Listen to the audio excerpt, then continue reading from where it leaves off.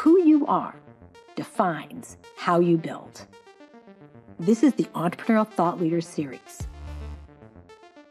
brought to you by Stanford eCorner. Welcome, Stanford and YouTube communities, to the Entrepreneurial Thought Leader Seminar at Stanford University. The Entrepreneurial Thought Leader Seminar is brought to you by BASIS, the Business Association of Stanford Entrepreneurial Students, and by STVP, the Entrepreneurship Center in the School of Engineering at Stanford. Welcome, everybody. I am Ravi Balani, a lecturer in the Management Science and Engineering Department at Stanford, and also the director of Alchemist, an accelerator for enterprise startups. Today, we are thrilled to welcome back one of our own, Connie Chan. It is for those of you that are coming to us via YouTube, it's a particularly beautiful day today at Stanford. Stanford is never, I think, is always most beautiful when it's sunny the day after a good rain, and the hills are green, the skies are blue, and it may just be because Stanford wants to put on its best to welcome back one of its treasured alums. Connie? Thank you, guys. Connie was literally in your seats, except when the seats were in a not as beautiful of a building, which was Terman, back in 2005. So Connie is a Bay Area native, grew up in the Bay Area, came to the farm and graduated with a bachelor's degree in economics and a master's degree in MSNE in 2005, and then had a storied set of experiences before becoming where she is now a general partner at Andreessen Horowitz. Andreessen Horowitz is the famed VC, venture capital fund with over $28 billion under management, and Connie leads consumer technology investing at Andreessen Horowitz. But Connie's path from Stanford to general partner at Andreessen was a varied one. Connie started out as a senior associate in private equity at Elevation Partners, then went into product management and was part of the Palm product management team, then went to China and worked for Hewlett Packard as part of the Web OS, leading the Web OS team in China, and then joined the diligence and sourcing investment team at Andreessen Horowitz in 2011. Now, in 2011, Andreessen Horowitz prided itself on saying that no one will become a general partner at Andreessen Horowitz unless you are a former founder. And Connie broke that mold. So they made an exception in 2018, and they decided to change their rule, and Connie became the first non-founder general partner at Andreessen Horowitz and the first female general partner in the direct investment, the core fund in Andreessen Horowitz. And so how did Connie do it? And Connie doesn't have an MBA from Harvard or Stanford, which is, one of the union cards in venture capital. I think over 2/3 of VCs have that. There were all these varied experiences. And so today we're going to dive deep into figuring out what you want to do in life and creating your best happy self. So that's going to be the intention. Okay, so with that, welcome, Connie. And it's so good to have you because you understand what it is like to be a student at Stanford. And I think at Stanford, we do such a good job of teaching, but it can be very intense, especially with the quarter system. And we may not do a great job of helping our students figure out what they're meant to do with their life. Was it clear to you when you were an undergrad how you were supposed to figure that out? And did you have a vision when you were an undergrad that you knew you were going to be a venture capitalist? Not at all. I don't even think I knew what venture capital was when I was in college. And to be honest, I only feel like I finally figured out my career a couple years ago. Like in between everything was this meandering path and just figuring out where I could learn the most, what my friends were doing. But I have learned since then how important it is to be intentional about some of these decisions. But to give you a sense of what I was like as an undergrad, I did economics because it was the easiest, smallest major at the time. It was like 70 units or something ridiculously small. I did MSNE because a lot of my friends were doing the co-term, but it wasn't something I had intentionally been thinking about enough. Even my Goldman Sachs interviews and my internship there was largely because my friends were inspiring me to go interview for that. I think in life, though, post-graduation is when I started realizing I need to find something that I truly like, that truly makes me fulfilled, that I'm actually good at, that I find fun. And that was what led me to this different path of trying out finance, then product management, marketing, business development, and then early stage investing, where I finally feel like, okay, I'm doing something really fun that I'm actually good at. Because you need both. You can't just do things that are fun you're not good at. And you also can't just do things you're good at that are not fun. But a long-winded answer of saying, when I was young, I had no clue what I wanted to do when I was older. I had never even heard the word Goldman Sachs until my junior year in college. I didn't grow up on the East Coast. My parents are engineer biochemists. And because Goldman Sachs doesn't have like a physical retail bank next to my parents' house where they do banking, I had never heard of it. Right? I heard of Bank of America, I heard of Citibank, and that was it. Like my understanding of how the world worked, how finance worked, how the economy worked was very, very non-existent back then. So a lot of this you learn throughout various jobs and various experiences. And the main message, I think the story of my career is the more experiences you gather, the more different types of people you meet, one day when you look back, they will all piece together and make you more capable to do whatever it is that you finally end up deciding to do. And that's definitely true in my case. Every single part of my career, previous jobs, previous classes, previous random extracurriculars I did, they have all come back to make me who I am today. And so the idea that you need to graduate knowing exactly what's the perfect major, what's the perfect job, that job you're very unlikely to do for the next 10 years. It's not likely to be the job you do for the rest of your career. You don't have to worry so much about making these one-way door bets because they're not one-way door bets. And life will take you to many different experiences. And how, as you're going through all these different experiences in life, especially as you're going through things where it's unprecedented, where you're the first to be exploring. So if the goal is to have people explore things that they've never experienced before, that they don't even know that they don't even know, how do you develop role models? How do you identify who you should look to determine what you should do? Yeah. I have two types of role models. I have role models who I've never met, who I basically admire from afar, and I listen to their speeches, I study their careers, I read about them. They're not all in my line of profession. Some of them are from different professions. They might be pastors, they might be journalists, they might be, you name it, politicians. But I learn from reading about courageous things they did in their life, and that helps give me inspiration. And then I have role models who I actually work with, interact with. They know me, they know my value system, and they can help guide me when I have these very large milestones in life, whether it is wanting to ask my boss for a different role in the company, wanting to switch careers, wanting to switch jobs, wanting to move to a different country. In those big milestone moments, I myself have a handful of role models or mentors that I will go to and talk to.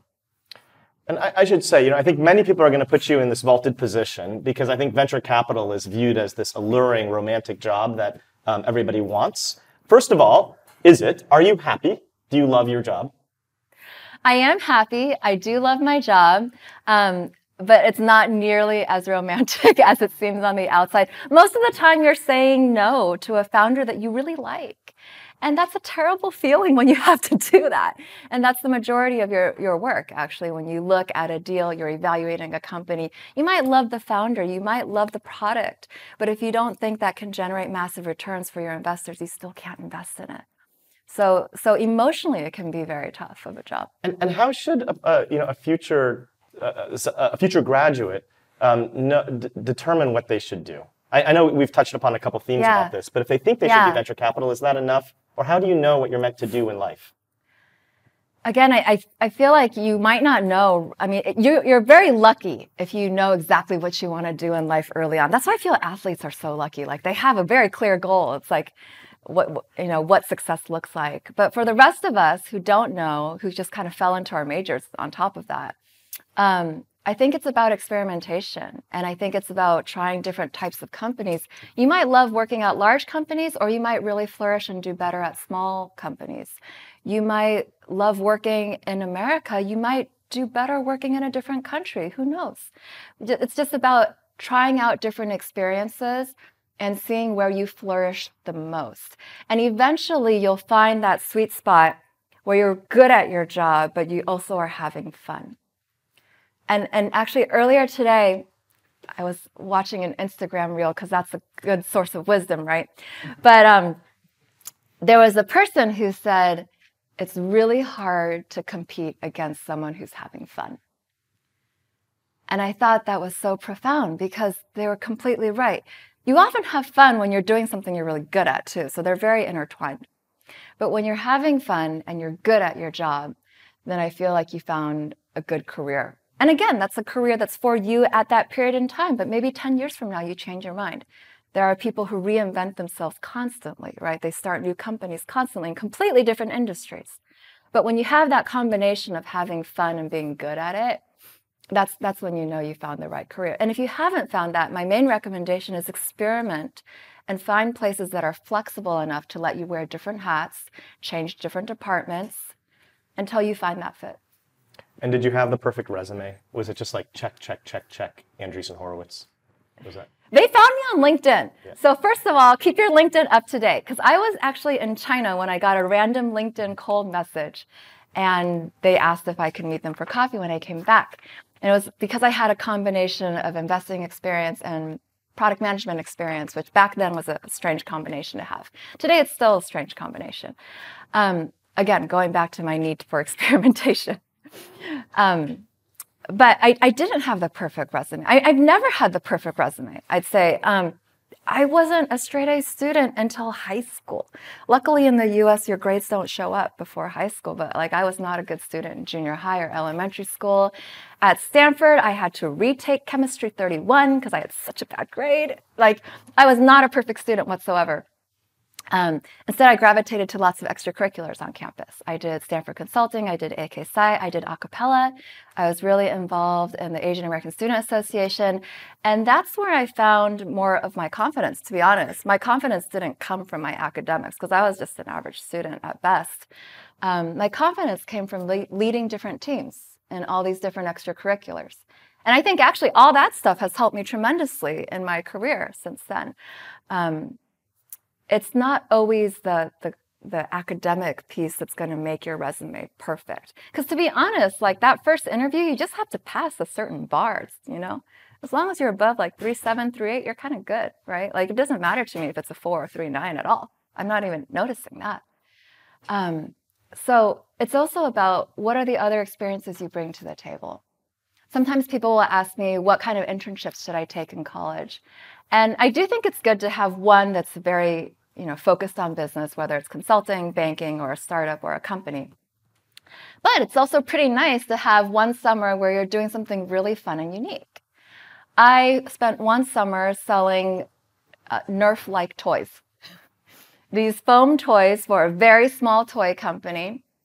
And I would go to these trade shows and sit in a booth for a week and sell these to random retailers that I was meeting for the first time. When I had my banking interviews with Goldman Sachs and Morgan Stanley, that was the only thing they wanted to talk about. They didn't ask me about any classes. They barely asked me about my interests. They mostly focused on that experience because it was so strange to them.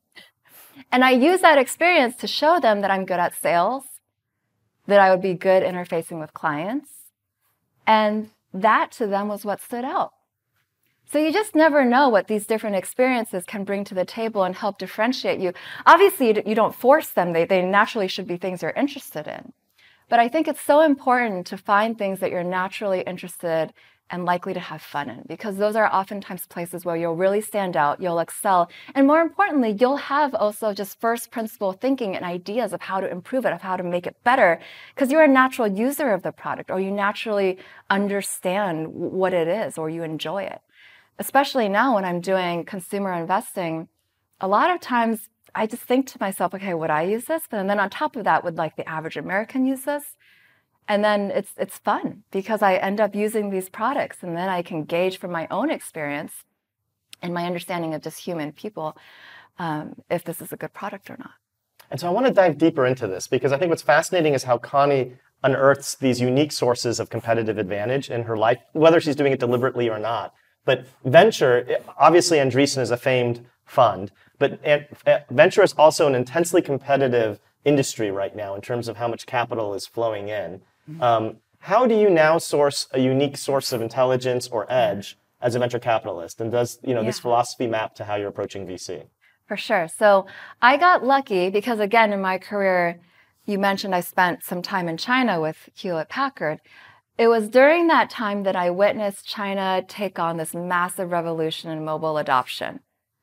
And it was then when I started seeing the very earliest signs where I had to use their version of YouTube, their version of Facebook, their version of X, Y, and Z, Amazon. And I was using those products and realizing they are just as good as the ones I was using in Silicon Valley. So I had the strong, deep-rooted belief that China's technology future, especially in mobile, was a force to be reckoned with and was going to produce a lot more innovation. And no one in the West ever thought that at that time. They had never heard of Tencent. They had never heard of Alibaba. Alibaba hadn't gone public yet. But because I saw it with my own eyes and because I used the product myself, I was like, this is just as good. This has features that the US one doesn't even have. I can't even fully say that they're a copycat. And by talking to the people building those products, again, building those relationships, that's where I had that deep-seated conviction that during the last 10 years that you would see a lot of innovation come out of China. And to this day, that's inspired probably half of my investments. I look at things that are working in Asia. It doesn't take a genius to do this. These companies already have 50, 100 million users. They're at like Series B, Series C funding. And then I just use it, and then I guess, well, people in America need this product too. And if so, I go find a team that's working on it. And that's resulted in a lot of my biggest wins, actually, because human nature, human beings at the end of the day are oftentimes very similar to each other. And as long as you understand the cultural differences, you can suss out what will translate and what will not. Sometimes it's not a direct translation, like when we invested in Lime, the scooter company. Bikes didn't work in the US, but scooters worked fantastically well. Right? So sometimes it's like an adaptation, but you realize mobile mobility, last mile mobility is a real thing. It's a real market. It's a basic human need.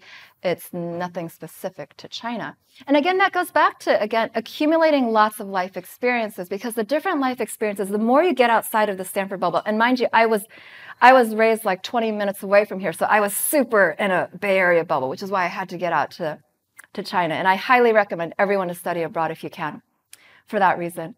The more you get outside of this beautiful bubble, you will better understand people.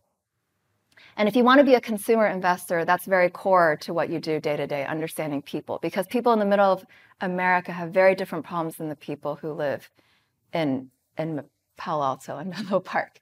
They worry about very different things. And so until you get out there, until you talk to people directly, you can read about them as much as you want. It's not the same as experiencing it firsthand. And so going to different countries, going to different cities, that's how you can accumulate more of these life experiences and better understanding of people in general. Now, going back to my secret sauce, not so secret sauce, is I study China. And I just study things that are working. And now it's not just China, it's also Southeast Asia. It's also India. There are lots of companies that are unicorns that are not just based in the US. And that's where I'm getting differentiated insights. I'm learning about new business models that might not yet exist here. And then founders who are really savvy, they see that as a huge advantage, because I'm literally translating screen by screen and teaching them a business model they haven't seen yet. And that's been a huge edge for me. But for everyone, it's about, in venture capital, finding your unique source of insight, your unique source of data. Maybe it's a network that you cultivate. Maybe it's a Stanford network. Maybe it is a geography, a city. Maybe it's you have a bunch of alumni in LA that you're really close to. Whatever it is, you have either a network or a source of insight or a data source of some kind that gives you initial leads or ideas or inklings of what can be a really powerful business model or a really fantastic company. And then the other part is figuring out how to win the company, and that's all about branding. We can talk about branding too, and winning deals. But finding your unique source of insight. And if I peel that back further, the biggest key, I think, to being a good investor is you have to be a truth seeker. You have to be looking for truth. And it's not just what all these other VCs are saying. It is what you deep down in your heart truly believe. You have to have conviction in these things, especially these large bets that you're making. So how you get to that conviction is usually having some kind of primary insight, some kind of unique thought that is your thought, not just a regurgitation of what you've read elsewhere. That's fantastic. I just want to underscore that, gang, because VC is such a herd mentality business. Connie is not a singularity because she's out hustling the herd. She's a singularity because she's doing things uniquely different in ways that align with her, and she's having fun. If you look in her eyes, she's having fun. So I hope that takeaway is clear. Now there is but let's talk about now just as a segue to branding, because I think the other element for all the aspiring VCs is that VC has become such an industry around needing to brand yourself. Any thoughts or advice around thinking about building a personal brand? Branding was not as much of a requirement 10 years ago. Yes. But now there are so many VCs out there and so many funds, I do think it does make a big difference. And if you're good at branding, that's a huge advantage. And if you're not, you can get good at it. And I think the key for branding is figuring out which medium naturally fits you. For a lot of VCs, it happens to be Twitter. I am not great at Twitter. I don't enjoy tweeting. To me, it's very stressful to tweet. But I like sharing my thoughts through speaking, or maybe through writing a blog, or maybe doing a podcast, or maybe doing small group dinners. So finding what medium helps you create your brand. Brand is not just about quantity. Actually, Twitter's not a great place for sourcing deals. There's a lot of noise that comes in. Brand is also about being respected and seen as an expert or thought leader by the group that you are trying to attract, the group of founders that you're trying to attract if you're an investor, right? So you can brand yourself in different ways. It doesn't always have to be on the internet, although you get much more mileage for your work usually. But even if you start with something like small dinners, that's a good place to begin. And I think the key to branding, especially for those that are more introverted, I'm a huge introvert myself, is you just have to force yourself to get out there and do it. You just have to get the reps in. You have to not look at how many likes you have on a particular post. Just ignore it completely, because you will get better. That's another key, actually. If you want to be an investor, you have to get over fear of failure. And it's so funny because you talk to all these people who are like clear perfectionists. They're like amazing on paper, but also amazing when you talk to them. And they want to go on a venture. And I'm like, great, but are you going to be okay when a lot of your companies are not working out? And to be in venture, you have to be able to stick it out when things are not working, to remain calm when things are not working, to still be there for your portfolio companies when things are not working. So another reason why you try out lots of life experiences is you learn to get over that fear of failure. In my senior year at Stanford, I took a class in the drama department. It was around comedy. So hard. Most terrifying class, actually, out of all of my classes I took in my 4 years here. And I remember one of the classes, the opening was you would stand in a circle and make crazy, weird faces and sounds at each other. Like, I don't even want to do it right now. Like, it's so stressful. But that kind of class where it takes you out of your comfort zone, those are great things. And those are moments where you do something that's not natural. Maybe for you, it's like, go watch a movie by yourself. Feels really strange, but you'll get braver every time you do something that feels very strange. And in venture capital, I think that bravery to have conviction in something that's not obvious is really important. And so much of that comes from letting go of this need to be perfect, letting go of this need to have a perfect resume. I heard a story that was really powerful to me the other day, which was, it was by the woman who founded Girls Who Code. And she had shared this story about how there was a coding class, and then there was boys, and then there was girls, and they were asked to write a line of code. And the boys would all put out code, and sometimes it was wrong. And the girls' screens, a lot of the times, was blank. And then the teachers thought the girls were just not paying attention in that class. And then they ran the keystroke algorithms, the software on the computers, and they realized that the girls actually wrote code and then deleted it. Sometimes they wrote multiple lines of code. They tried multiple times and they just deleted it because they thought it wasn't right. And that made a profound impact on my thinking, because I have a young daughter myself, and I also know growing up, nowhere near perfect against, I was very good at failing, but it was always this constant wanting to be perfect. And if you want to be a good investor, you have to do as much diligence as you can because you have to be responsible. You're dealing with a lot of money from a lot of people. But at the same time, you have to let go of this need for perfection because people will not last in the venture capital industry if you have this fear of failure. I'm going to ask one more question, then we're going to open it up. So start thinking about your questions for Connie. So Connie, I want to dovetail off of this idea of being able to source unique truth when you're looking at these markets. Yeah. And one of the hottest markets right now is generative AI. And I know you've been actually focusing a lot on something that I think very few people are talking about, which is shopping. That's, I think, grabbing a lot of your attention. Can you share with us what your thoughts are on either shopping or generative AI? And if you are a Stanford student who's trying to think about what opportunities to pursue, what excites you? The big reason why I focus on shopping, by the way, is because in Asia, there's a lot of innovation around shopping and transactions and product discovery that I just don't see yet in the West. And so it's, again, following that framework where I'm like, I see crazy product market fit working for literally hundreds of millions of people in other countries. Why does that not exist yet here? And on top of that, using those products, I'm like, that's a superior way to shop.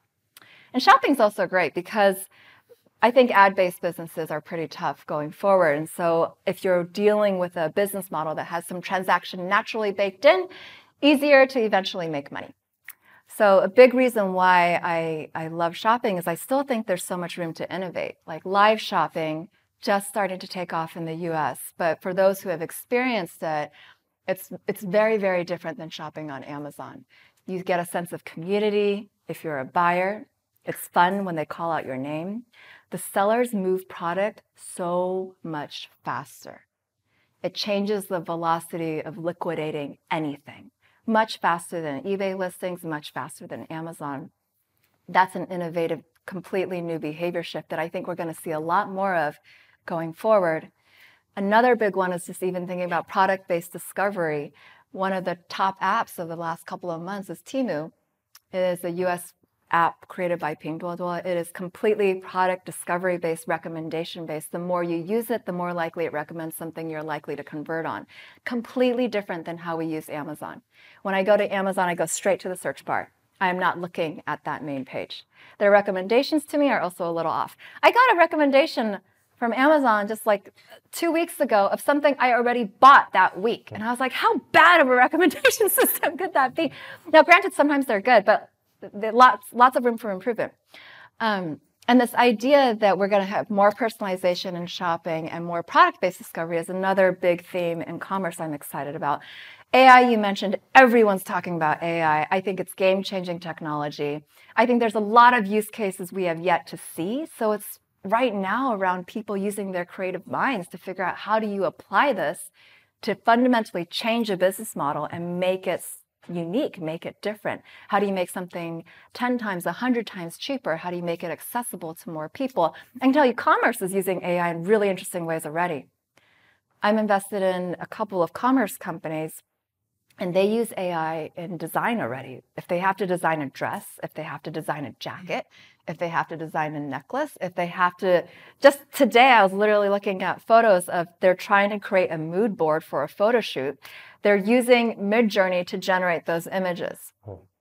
They're not looking at standard photos of Vogue or things that are outdated. They're generating things on the fly using software to guide the photographer on what to do. So there's so many use cases, I think, of AI we've yet to see. And you guys are in great position for those of you who are thinking of starting companies, because I feel like the world's your oyster right now. There's so much to explore. And I'm happy to go deeper, but I don't want to just steal all of Connie's time. So I want to give that to you guys. My question is, if you want to be a founder and you don't come from a finance background and you don't want to do an MBA, I heard a lot of people that, how do you learn the bare minimum that you need to learn to be a successful founder, to understand the finance, to take you to pitch to you, for example, hey, here's what I'm going to do. Yeah. I think today founders are incredible. So I'll repeat the question. The question is, if you didn't come from a business school background, if you didn't major in finance or econ, which, by the way, I don't think actually helps that much to be a founder. My econ teachers, I feel bad. I just said that now. Okay. So the point being, though, what do you do to get at least smart enough on the basics to be a founder when you start pitching investors. Honestly, I think YouTube is a fantastic resource. YouTube is where I go to learn anything, to fix my toilet, to figure out like what earrings fit my face shape. Like I go to YouTube for everything educational now. And there's a lot of really great content on YouTube and other libraries on how to get smart on the business basics. I would say if you start anywhere though, in addition to figuring out what should go into your pitch deck, I recommend all founders to understand the basics of term sheets. I think this is very important. Once an investor gives you a term sheet, there's a bunch of words you will not understand. I mean, it took me a long time to understand them. And then you don't want to rely 100% on your lawyers to figure it out for you. Best for you to understand what rights you are giving up to your investor, so you have a sense of what kind of relationship and partnership you're agreeing to with that investor. So any founder, it's not just the pitch deck, it's also figuring out the nitty-gritty terms. Make sure you get smart on term sheet terms too. Thank you so much for speaking to us today. The question that I have is around recommendation engines. And can you say your year and major? Yes. MSNE graduate student, okay. First year master's. So my question's around recommendation engines, right? So we've seen TikTok, we're seeing Temu. What are Chinese companies doing differently that we don't do in the US? Because Instagram is behind, you're saying Amazon is behind. What do they do better around the recommendation engine in China? Instagram ads are actually very good, I think, in recommendations. The conversion rate is great, quite personalized already. So they're doing a lot of things right. I think probably the best brain power for recommendations at Instagram goes to the ads, not to the Reels feed, right? And so there's a prioritization thing there. I think what's really key to both TikTok and Temu, if you guys remember back a couple years ago, TikTok was spending a lot of money on ads, a lot of money. When TikTok first launched in the US, because it wasn't just a small startup, they already were very successful in China. They already were generating money from various business models in China. They could afford to spend a lot of money on customer acquisition. And they did. They bought a ton of Facebook ads. They bought ads on the App Store. Same thing with Temu. I'm sure you guys saw they ran the same ad twice at the Super Bowl. What company runs 2 ads at the Super Bowl? On top of that, if you guys have used the app, there's freebies, there's coupons, there's fantastic referral programs. They're throwing tons of money at ads and marketing. The reason is because if you want to get algorithms and recommendation engines to work, you need scale. You need scale of data. And so TikTok and Temu understood, I will spend a ton of money. I will get a lot of users very quickly, because only with so many users very quickly can I better create those recommendation engines that in few swipes can show you exactly what you want. I also think another learning from that, though, by the way, is there's this general Silicon Valley thought that you cannot spend money to acquire customers. And TikTok, I think, is an example where you very much can spend money, as long as you believe there's a long-term way to monetize that user. Hello, I'm here as a guest. So I have a question. You mentioned generative AI, and what funds or maybe angels you can recommend for pre-seed startups in generative AI field? What thoughts? What's funds? So Which somebody's fundraising. So which funds do you obviously, expect? I'm going to say Andreessen Horowitz, right? So Andreessen doesn't have a small amount of money. They have over $28 billion. So you guys fund, can you explain what stage Andreessen funds We at? are completely stage agnostic. So we invest PowerPoints, nothing is built yet, all the way up to pre-IPO. I myself have made several bets at the PowerPoint stage where nothing has been coded yet. So completely stage agnostic. But if you can't go to Andreessen, if God says you're not allowed to go to Andreessen, which pre-seed funds do you respect in the generative AI space? I think it's still early to say, actually, because a lot of the investors, their history with AI is also short. So I think the thing is, as you're talking to an investor, you can ask how much how much do you really know about AI? Or maybe that's not something you need as an expertise. Maybe the expertise that you need is more around recruiting and other parts about building your company. So be thoughtful of choosing someone you trust, you can partner with, but also can offer you the specific things that you need. A lot of founders, if they are first-time founders, they have a set of needs. If they're second-time founders, they have a different set of needs. So you have to figure out what is the thing that will be a complementary skill set, complementary network to what you already have. And how do you know when you're fundable? Let's say you're doing a generative AI startup at Stanford. When do you know you should start having conversations with investors? I think people should start fundraising when the capital would cause them to take a different course of action. So if the capital would help you accelerate your business because you really think you have product market fit, or if the capital is required to build out to your next milestone, that's when you start talking to investors. Okay, terrific. Next question. Yep. Thank you for your excellent lecture. I'm only visitor and I'm student from Japanese university and not a Stanford student, but I'm interested in entrepreneurship.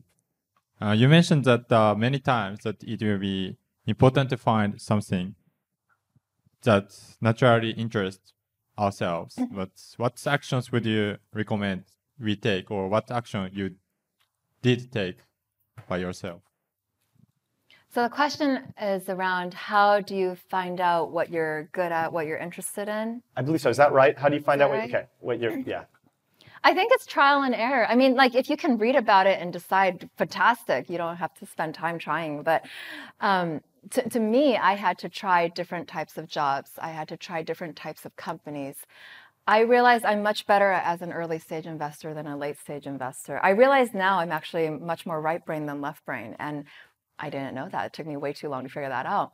But it was only through trial and error and really spending efforts to get to know myself and who I want to be that I could figure that out. This is another thing I wish I understood earlier. There's a lot of stuff on social media that says you should find yourself. Take a break from life, take a break from work, go travel, find yourself.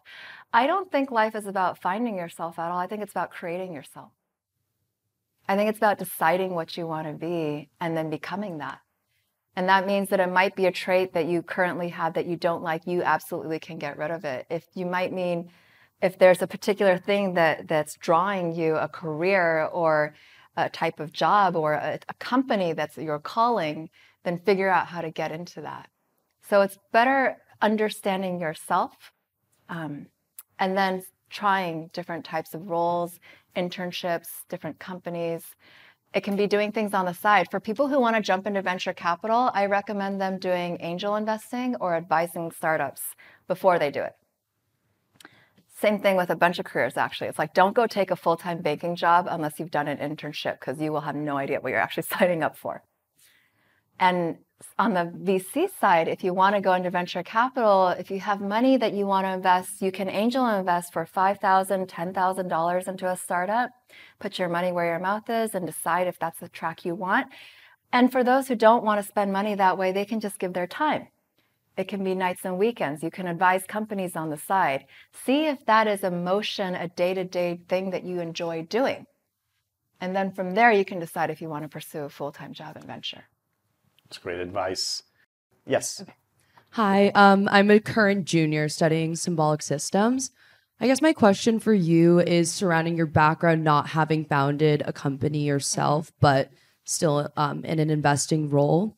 I guess, have you faced kind of backlash and challenges maybe from founders or your investing colleagues on this front, or do you kind of see it as an advantage to stand out in the VC space? So the question is, not being a founder or a former CEO myself, am I disadvantaged or advantaged? I'd say I don't see it as an advantage to not be a founder or CEO, because there are definitely situations that founders face that, had I been in the same situation myself, not only could I better empathize, I can know from trial and error what works and what doesn't.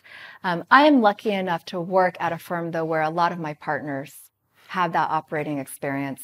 At Andreessen Horowitz, we have a whole team of operating partners that are experts at a bunch of situations. And so when I face a situation at a startup I don't know how to handle, I can go to them. Not every firm has that offering. And the firms that don't have that offering, I'd say it's a disadvantage to not have that kind of operating experience. But because, again, I have folks who are experts in talent, in recruiting, in people practices, in law, in corporate development, in marketing, you name it, whenever I hit a situation that I haven't seen before, I am able to go back to my colleagues and partners and ask them for advice. That isn't to say it's insurmountable if you're at a different firm, but I think it means that you yourself need to build a network of operators who you can go to and say, hey, I'm facing this situation. What would you advise in this particular case? In venture capital, there's a couple of things. You have to source the company, you have to pick correctly, and then you have to win the deal. Not being a founder doesn't impact your ability to source. You can find them on Twitter, you can find them on LinkedIn, you can find them however you source them. Doesn't impact your ability to pick either. It impacts your ability to win that deal. Because some of the hot deals are very obvious to a lot of people. You're up against other people who are former founders themselves. And so in those moments, figure out what is it that you bring that's still unique to the table. For me, I might not be a former founder CEO, but I have lots of thoughts on business models and strategies, and I can teach them about their equivalent in China, and no one else can do that. And so I still bring something unique to the table that I can attract founders and convince them and show them why I can have huge impact on their company.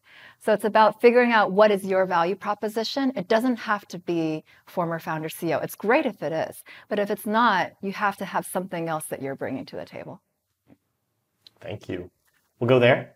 Yeah, a sophomore in computer science. I guess I just wanted to ask what advice you would have for example, for a founder that had a company that perhaps either failed completely or perhaps just didn't become that massive success, right? What advice would you have for them on next steps or what they can do or how they can use or leverage their experience for the better? Yeah. The question is, if someone had failed in a company, what's your suggestions for them to be a second-time founder? I will tell you, actually, those are the most attractive founders to venture capitalists. They love people who are repeat founders. And it doesn't matter if the first one failed or not. And it's because life is, again, about learning and about trying different experiences. And for all the reasons why that first company failed, you learned something. You maybe learned how to pick the right founder or the wrong founder, the co-founder, right? Maybe you learned how to think about market size differently or the importance of distribution and go-to-market, not just product. Life is not a build it and they will come thing. And all of those learnings, whether you overhired, you underhired, you didn't talk to the right investor, those are all learnings that you take to your next company. So it's basically betting, we're able to bet on someone that has learned all those mistakes already. It's great. So it's actually perfectly fine if you have failed in the past. It's a very attractive thing to VCs. Yes. All right. The students on Zoom have a question for you. What is the biggest career risk you've taken? Biggest career risk I've taken. I mean, honestly, when I went to Andreessen Horowitz, I will tell you, my friends were saying that's a super risky move because back then the brand was not what it is today. We were like 20 people, we're over 500 now. Back then I was cold messaging founders, begging them for meetings, and they had no idea who we were. And I had to beg for the meetings. Very easy to get meetings now, so completely different situation. That was actually considered risky. Back then. Another big one was, I've been at my firm for a very long time now. There was a gap in between where I spent time figuring out our Asia strategy. I helped a bunch of our portfolio companies, whether it's raising capital or doing BD in Asia, broader Asia. And I had to go to all of our partners and pitch to them, I'm going to take a break for about a year and figure out our Asia strategy for a bit. And that was also very non-obvious. To a lot of people. You know, even this China strategy that I use and utilize and talk about and share freely is considered risky or different or unique or just an outlier point of view, right? And I think anytime you're doing something that's not going with the masses, which happens a lot in venture capital, it's seen as a risk. But the reality is, again, like if you have conviction or if you've seen with your own eyes that there is some signal or data or insight that no one else sees, then you have to go with that. You have to, yeah. Because that's how you're going to find the alpha. Yeah. On that, we're going to end it. Thank you so much, Connie, for joining us, and thank you for coming back to the farm. Thank you to the Stanford community for coming and joining us as well, and for the YouTube and Zoom communities for joining as well. Next week is going to be the final speaker for our winter quarter. And we're going to be joined by the founder of Capital Art, Karabo Morul. You can find that event and other future events in this ETL series at the Stanford eCorner YouTube channel, as with everything else. And you'll find even more of our videos, podcasts, and articles about entrepreneurship and innovation at Stanford eCorner. That's ecorner.stanford.edu. Thank you, everybody. Thank you.